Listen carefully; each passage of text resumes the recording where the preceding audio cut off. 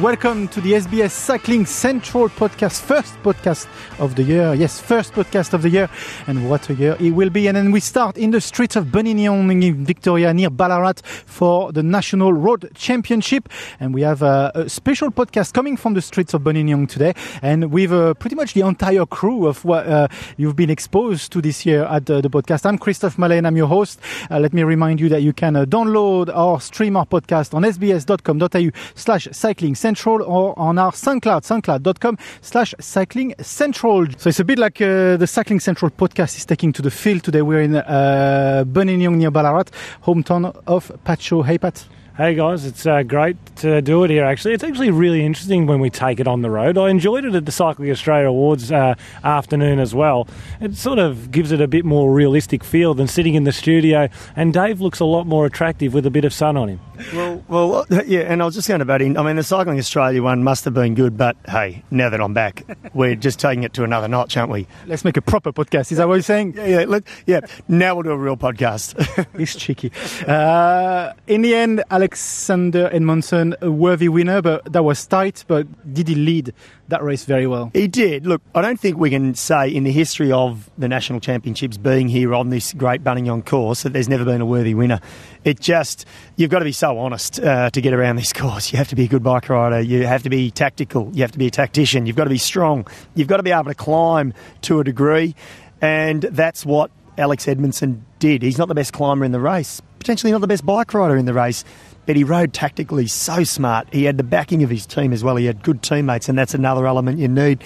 And he nailed all that. Let's listen to Alexander Edmondson just after the win. Absolutely speechless. I think it's been an absolute dream of mine. I guess every cyclist growing up, you always want to be able to wear the green and gold. It's a magical day that I'm not going to forget for a hell of a long time. And yeah, about halfway through, I felt pretty good. So I was talking to Matty Hayman, who was the captain for today, and I said, "Look, I feel good. What do I need to do?" And he said, "Look, if you can, just follow." And I saw my mate Chris Harper go, and I know he's in ripping shape. So as soon as I saw him go, I was like, "This is the wheel I need to get on." And look, we rode pretty touch and go. The team wanted me to drop, either leave him and go solo, or they were going to work for Caleb. So I was a bit second-guessing myself, but I knew that if it came down to a sprint and I could stay away, that I'd be able to get him, as I know that he's not the best of all sprinters, but I had to get there. So look, I think it was a pretty challenging last couple of laps, but I'm absolutely amazed to be able to throw my hands in the air. So we just heard from Alexander Edmondson, the new road national champion. He just said that he was second guessing on what he should be doing in those last dying moment of the race. How did you read that race, Pat? Well, if we recap, there was a breakaway that established earlier, got out to 7 minutes, and it was actually Simon Gerrans, of all people. Everyone thought he was the favourite for the race, but he drove it up the climb and he brought the break back a minute back to 6. And then the following lap, a further minute and a half, and it was from there that the race really started to take shape. BMC really controlled it, and that probably goes outside of the story today. The BMC really made the race what it was. And then it was Chris Harper, and the unknown, but the Smoky that I thought could have a chance. He hit over the top of the King of the Mountain. Simon Clark countered that, and then he recounted Simon Clark's move. Something very impressive by the young rider from South Australia. He was joined by Alex Edmondson, his best mate. Almost like brothers they are, and I think that's what Alex Edmondson meant, that he was in two minds, because in one way he was sort of doing over his brother. But in the other way, he was doing what was in the best interest for his team. And Alex Edmondson deserves the championship, not because of how he rode at the end of the race, but how he rode 2 laps to go on the King of the Mountain. When Harper looked like he was losing his legs a bit, I think you would say the same, Aggie. He really rode a climb like a climber that lap. Yeah, well, also, though, basically what you're proving is you're just a dirtbag. You'd hang your best mate out to dry, which I would too. I mean, if it's a national championship at stake, you have to go. You have to go with, that's quite funny. You know it's true, that's why you're laughing. But you have to do what team orders are, don't you, in all seriousness. And you've hit it on the head, Pat. You have to follow team orders. And the other part of that friendship, and because they know each other so well, they've done so many training rides together, raced together, etc., He knew he could beat Chris Harper if it came to a sprint finish. He just had to finish with him. But also, in the end, Chris Harper makes a move in that final 800 metres. He wins the national title for Alex Edmondson. He wouldn't have won if Chris Harper didn't make that last surge of pace. Secondarily to that, Chris Harper wouldn't have been on the podium either. So Chris Harper also had to make a serious sacrifice today for the better good for himself. He's now on the podium. He's on all international media, and he'll be renowned around Europe for this summer. Who's this Chris Harper? And the new sponsor, Benelong. They've started the year off pretty well, haven't they? And that team, which you're a part of as well, there've been various names over many years. I'm super impressed with the management, Pat, and you can probably touch a bit more on that than me, but it is an impressive team that just keeps on developing great young talent. Well, on the stage commentary at one point, I said Haas is attacked. He's being followed by O'Connor. Hamilton then next. Then it's Pat Lane in there as well as these other riders. Hang on a minute. They're all my ex-teammates. So the first 9 riders in the group, Nathan Earl was included in that. It's incredible to see that Andrew Christie-Johnson and Steve Price development team over the years has been called several different names. But in that final 12 riders that were left in the race, when there was 12 left, 9 were their alumni. Talking about BMC, how much do you think Porte wanted that jersey, and how much is he, let's say, gutted tonight? No, I don't think he'll be super gutted. I think if he had to finish second by an inch, yes, totally, he would have been. But I think his form's very good, considering when we think back to what's happened in July and then how long it took him to get back. His first race back was the Japan Cup race, I think in October. He's had a 3rd place in the individual time trial. He's on track. Richie Porte's on track. I don't want to say it I don't want it to sound like a backhanded compliment, but I think he held back in the time trial to be less visual to these competitors today. Because Richie Porte rode today a lot better than his result in the time trial displayed. And furthermore to that, I think you're right, Magga. He's going exceptionally well for this time of the year. But unfortunately, this proves that this course is tough, but it's not real hard because a pure climber still struggles to win here. Yeah, and that's what's great about it. That's, the sprinters that sort of have voiced their distaste of this course over the years. There's loads of sprinters that haven't won here, and we've just seen another one today. He's not a sprinter, he's quick, he's a pursuit background, etc. Miles Scottson last year. So I just think, it adds all of the elements, and that's what's good about this course. So, Maka, I think I know you've got to go, so we're just going to let you go. You come back in a sec for the end of this podcast, but we will welcome Sophie in a sec. See you in a sec, Maka. Give me a jiffy, and do not you dare keep going without me. Jiffy bag? No, mate, I'll be back in a minute, all right? You French me. And we welcome Sophie Smith here in Ballarat in Buninyong. Hi, Sophie. Bonjour. And why do you say that with such surprise? Because yeah. Because we have a full lineup today. We got Pat. Long time since we have heard you in a podcast. Yeah, well, December's always busy in a local bike shop, and so I've been very busy in December. But it's great to be back on the ground, and particularly here at the National Championships in my hometown. Well, there's a real buzz in the air, and particularly today, we've seen some brilliant racing from the elite women and under 23 women. So let's recap a bit what's been happening, especially for the women. So in the elite women, we got a local winner. We had a local winner, all right, Shannon Melseed, and last year she rode really well in this championships, but she really sacrificed all those pleasantries all year, and she's really come here fit this year. And, well, she timed her sprint to perfection. It was Katrin Garfield that made the move. 1.5 kilometres to go. Many thought the race was done then, but her gap wasn't big enough. And they chased hard, and she timed her sprint to perfection, just beating Lauren Kitchen. And in third, the National Road Series rider for the Holden Racing team, Grace Brown. It was a brilliant championship. Sophie, is that surprising for you that Katrin Garfield is actually not wearing the jersey tonight? I think it was a surprise for a lot of people. She went in as sort of odds-on favourite, and as Pat said, I think the commentators were even calling that, it was race 1-1. They started going through her palmares, and Shannon sort of just come over the top of her. But I asked Shannon that straight past the finish line, did you think you'd be a gold medalist coming into the race today? And she quietly backed herself. I don't think, on paper she might not have been someone that the average punter would have said, oh yeah, she's a chance. But she said herself, I think the word she used was sneaky. She said she's sneaky in the bunch. And I think she raced really intelligently today. Sneaky, do you think it's because she's young? She's a young rider? Does that still come with age or not? I think she used sneaky, but what she really meant was that she believed in the process. Look, I've been very lucky to be privy to her preparation, particularly for the 12 months. She was National Road Series champion in 2017, the year just gone past. She had a good stint 2 months in Europe. She's had all the process and the progression you require to become a better athlete over 12 months. The other athletes that we were looking for, Spratt and Garfoot, I think they were here fitter last year than this year.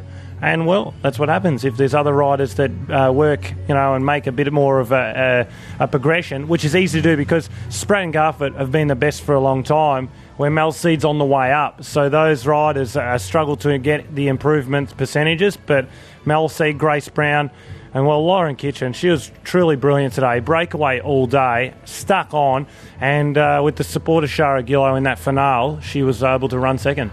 Okay, let's have a listen to Shannon Mel Seed just after the race. It just means that I've ticked off one of those bucket list results that I've wanted in my cycling career. And, I turned 23 a few days ago last week. And to have this under my belt so young, I'm so proud of myself, and I'm proud of everyone that's been involved in my development. I'm so thankful. I knew that I had the physical form coming into the Nationals this year. I'm riding the best that I've ever ridden, and I knew that if I could hang on up that climb, I have a decent sprint on me. I'm a little bit sneaky, so I definitely knew that I had a chance, and that's all I needed. I'm proud to call myself a local Ballarat girl, but also shout out to everyone at home in Portland who's watching. I'm sure there's few. So that was Australian champion Shannon Mel Seed, and she's mentioning it in what we just heard, that she's very happy and will be proud to bring that jersey to the US team, and when she moves to the US very soon. Indeed, I think it's a coveted jersey, isn't it? And I was also interested, she mentioned the Commonwealth Games, because I think she's automatically qualified for that now, and she was quite humble despite having just beat a really elite field, to say that she'd probably have a support role there, which for a champion, for an Australian champion, is saying something. Pat, you're a Ballarat boy. What does that mean for the area, for Buninyong, to have a local winner?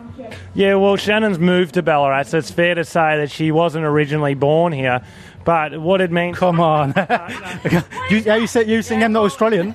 But all I mean is that... No, I've claimed her the whole time, because it's more about the fact that I'm really just very happy for her as a person and her as an athlete. She's a brilliant person, and she gives a lot back. She gave a lot back to her team in the National Series this year, particularly after returning from Europe. And, well, it's great to see someone else win rather than just the big hitters from Europe. And maybe, this is the arrival of Shannon Mel Seed, and maybe she's the Amanda Spratt that goes forward from today. Okay, what would have been also some of the highlights of this week? Of course, the integration of paracycling in the event now. That's making the event even bigger. That's probably not the only positive of that week. There's been lots of positives this week. Yeah. I think they've extended the whole championships in general and made a subtle course change. I don't know if that's overall, if the consensus will be it made a difference, the result in each race. But as always, I just think the fields for particularly the elite men's and women's race just sort of deepen every season. I know we've spoken a lot about Shannon, but Garfoot, she was there until the end. She was so cruisy in the morning, so relaxed. She went to sign on in a hoodie and a pair of yoga pants. And Kitchen, as we said, was in that break the entire day. And even Amanda Spratt, I know it's great to see new blood come up, but you also have to give credit to these women for being consistent. And Pat, what else from the under 23 and all the other categories that caught your eyes around the week? The biggest thing that's caught my eye is the holistic inclusion of paracycling and also the under-19s. And I really think that it's a smart move to include the under-19s on this course, because they get that the exposure to the event and this area, and it's fantastic. And Cycling Australia's really done a great job. Also a very moving moment when that minute of silence was and you were there actually. You were calling for that minute of moment for Jason Lowndes. It's very important for the cycling community to remember one of its own that should have been here today. Yeah, it's very emotional, it is. It's emotional for everyone, but it just shows the coming together of the cycling fraternity. And incredibly, he should be here. He should be probably in the front group, but you know, we remember him in the way that we remember him, and that was with a great big smile. And I think that's a great thing, that he touched so many people because he was a happy person. So we're here to race the championships, and everyone was moved by the minute silence, and it was the right thing to do. Nick Green from Cycling Australia. It's always a pleasure to talk to you. Always a pleasure to come here. Quite a big event again this year planned. Yeah, it's a really exciting event. This is the biggest event we've had in the Road Nationals, and there's two really great themes coming out of this event. One is being inclusive, and that's having the para-cyclists as part of the event, and a wonderful addition, and we're really glad to have that. And the other one is equality. And today is historic, because behind me, when the women's race is on, that's been broadcast live. And it's the first time in the history of the event that it's been live. So really good themes around, you know, those two elements, as well as adding a number of other community activities. And we want having a major partner, Fed Uni, who's part of the community here in Ballarat, so it really brings a strong community element to the race as well as the elite athletes doing what they do, and they're good. And a Super Sunday. That's very important to have a Super Sunday. Yeah, Super Sunday. Sunday is a really big day, and we'd like to cram more into Sunday if we can, but I think the men's and women's elite racing is just a wonderful day, and we have people coming from all over the country. For those who live in Melbourne are all jumping on their bikes and either riding up and parking themselves on the King of the Mountains, so it's a great day. And how important is it to have guys like Richie Porte being here, mingling with the younger guns, which basically all they want is his scalp?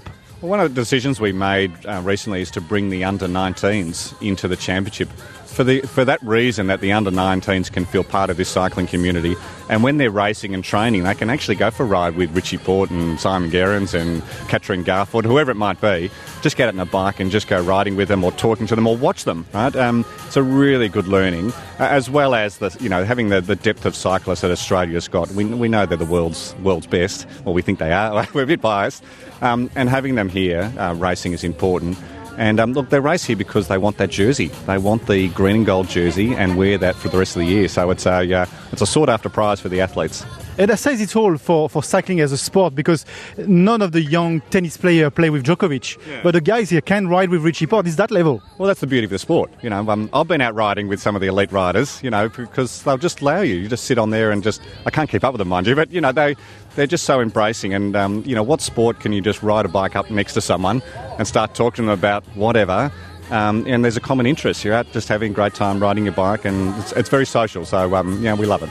Nick, thank you. Pleasure. Enjoy. And that was Nick Green from Cycling Australia. And now I'm joined in the podcast, in the SBS Cycling Central podcast, with Phil Liggett. It's like every year we meet Phil Liggett here. Phil, thank you for popping into the Cycling Central podcast. It's always a pleasure, as you know, and we're seeing some good racing this time. Pretty incredible. What do you make of the changes of the course? Because there's been a bit of a chat around those changes. What do you make with your experience? Well, in the women's race, clearly there was 6 or 7 girls that could not get away from each other towards the end. So maybe the climb has just been cut out because of the extension to the actual race circuit has made a difference. I quite like it because once you're over the top of Mount Buninyong now, there's a couple of little small hills. It's not flat in the Fed Uni grounds. But it's not the challenge, perhaps, if we were going to go a shorter circuit and up the hill. I think the circuit will reduce the complaints by the other types of rider who've always felt biased against because of the long climb up Mount Buninyong every short 10-kilometre lap. Now it's a bit longer, a little bit flatter towards the line. A local winner that beat some of the best, Pratt and Garfoot, where in the end they're not wearing the jersey tonight. No, the outstanding favourites, I think. Their reputations were not respected by a handful of women out there who were willing to go out and race. The other two felt they were in control and they took the attacks to those, but they couldn't unhitch them. And I thought it made a very good race. And I'm glad to see that when you have to challenge the women who are on World Tour teams, and you're not afraid to do that, then this is the sort of result you get. Now, Sharon Malsey, the winner, she's only 23, and she's been an Oceania champion, but never at this level of cycling, really. And I know a new team which she's just won for, the Tibco team, which comes from California area. And I raise money for that team every year when I'm in America. And I know the owner of that team. It's a girl from Canada called Linda Jackson. And Linda was a bronze medalist in the World Championships many, many years ago. Very clever lady. She's worked in banking most of her life, but her heart's still with women's cycling. And she signed Sharon Malseed at the end of last year. Give her the chance to ride with her this season. She will be over the moon that she's won the green and gold of Australia. And we'll all get together next week in Adelaide, where they're all riding the Tour Down Under women's event. And how much respect will she gain with fellow teammates or new teammates, bringing that jersey to the team as she comes in? She walks in with the jersey. Oh, they'll be over the moon with her, because in fairness to the Tibco team, they're just below the top level teams in the world. Because they haven't got the money or the budget of the big teams, like, for example, Mitchelton Scott. But they do get the rides. They've never been to Australia before. They're making their first appearance as a team in the Tour Down Under women's event. And so they're going to be over them. I can't imagine how Linda is celebrating. Okay, let's talk about just the start of the men's race. A very, very emotional moment with a minute of silence for Jason Lowe, which tragically was killed just a few weeks ago. This is so important because he was going to race this race. Very, very emotional. You must have been emotional as well. Yes, I am, because I knew Jason. His father came up to me 2 days ago and said, "Do you remember talking to my son?" I said, "Yeah." He was only about 12 years of age, I think, and he said he would be a cycling champion. And Graham, his father, we did a tribute ride on the circuit a couple of days ago, some 500 people at least. And Graham it's really helped the family get to grips with the emotions of the day, because they've realised how liked Jason was within the community of cycling. I hope some good comes out of the ashes of Jason, because he was killed through no fault of his own, simply by the fact he was riding his bicycle on a public highway. He was struck from behind, and the girl that hit him, she never set out that day to injure anyone, but she apparently made a mistake. And so I feel a degree of sadness for her. But no, at the end of the day, we have to have an understanding with people in cars that they must give cyclists room. Because we're all sharing the road, and it's a daily problem now all over the world. I was very sorry for family. Yeah, absolutely. And one last question, because we have to talk about this.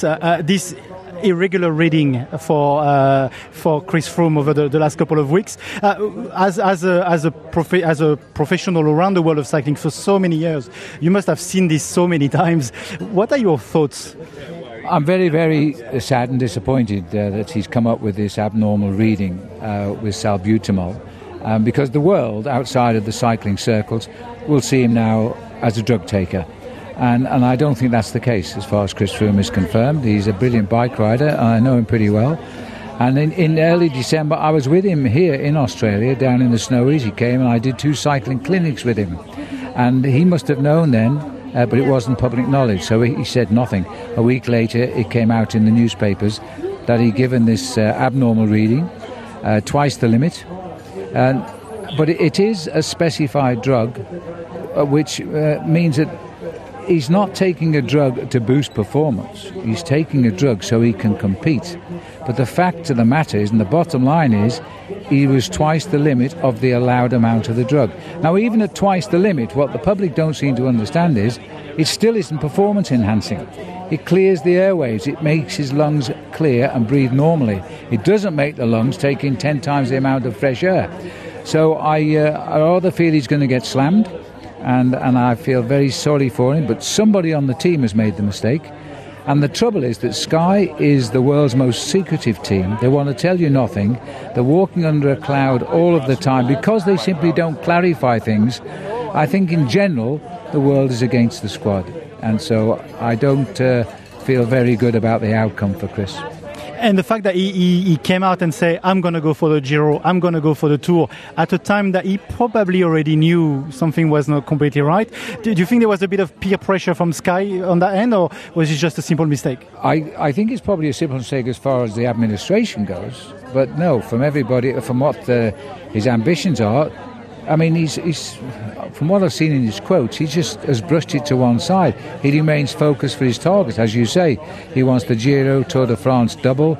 If he wins 4 consecutive Grand Tours, he goes into the record books alongside Merckx and Bernard Hinault as the only guys. Nobody's ever won the 3 Grand Tours in the same year. That could be in the back of his mind. But it can all blow up in his face if they take this the Tour of Spain off him by when they announce whatever they're going to announce. Thank you, Phil. Okay. Thank you, Phil. It's always a pleasure talking to you, Phil Liggett. We've got now in next to us, it's Bridie O'Donnell. What a race we've seen today, both women's race and men's race. So good today. It was really extraordinary. I think we were always watching the teams that had the numbers, Mitchelton Scott in the women's race and both Mitchelton Scott, BMC, Drapac in the men's race. But thrilling finishes, thrilling final laps, relentless attacks by both the women's race and the men's race, and in many ways riders that we probably wouldn't have picked to be our winners. So it was an outstanding day. If we talk about the men's race, this victory by Alexander Edmondson, I mean, he rode that superbly well. Well, he talked about how he felt during the race, but we didn't have that inclination. I actually thought, no, he doesn't look good enough. And when he attacked and Harper went with him with 2 laps to go, I felt like it might have been one of those suicide attacks, but really he just has that face where he looks like he's suffering. He obviously had the team numbers, and then he had Cam Meyer controlling the pace in that chase group with Ewan on his back wheel as a backup plan. So all the stars aligned, but he had the courage, the relentless attack, and he just worked his ass off. So I'm so happy for him. Talking about Caleb, I mean, we know he's going to be at the Tour de France. How much would he have want to bring that jersey to the roads of France? And even though it's his teammate that's won, deep down, he can't argue that he's probably a bit disappointed. I'm sure he is. And he looked comfortable climbing all day long. On those 16 laps, every time up the climb, he looked great and he was in good position. You can see, though, that his presence in that front group actually did affect a lot of those individual riders and probably made them not want to attack and bring that group back together. So he was almost undoing himself by not being brought to the right position. And that's the curse, I suppose, of being the fastest guy. And you're right, I'm sure he'd be thrilled for Edmo, but he'd also be really disappointed that he wouldn't be there at his first Tour de France. I mean, he's come second here before. He's got the capacity to win. And Richie, do you think that would have been the ultimate story of shaking that monkey off his back of 2017, making 2018 already brilliant? It would have been, but I think we need to be really careful about how long it's taken him to get back from recovering from a pelvic fracture from July. I mean, he only did his first race, I believe, in December. So this has been a bit of a form finder for him. And without that race exposure and that real top end, he won't be at his best. But that could also do him really good favours for July of 2018. So you're telling me Toblerone is not the magic potion? I don't want to tell you what to eat, but you can tell Richie's not eating any Toblerone. Thank you, Bridie. Merci à vous. Thank you, Bridie. Okay, it's nearly the end of this podcast. It's been a brilliant day, a super Sunday. Mac, are you joining us back in this podcast just to conclude? Final word with you. You enjoyed the day? Look, I enjoyed the day. I enjoyed the whole week. And I know I'm digressing and going a little bit off kilter of this day and weekend. I spent a day covering the para-cyclists, the para-athletes, and that was a massive highlight for me. There was hardly anyone out there watching them, and it was my job to go there. I didn't go there by choice. I was scheduled to go there. I'll make that very clear. But I had an absolute blast, and they are some of the true champions of this whole week of racing.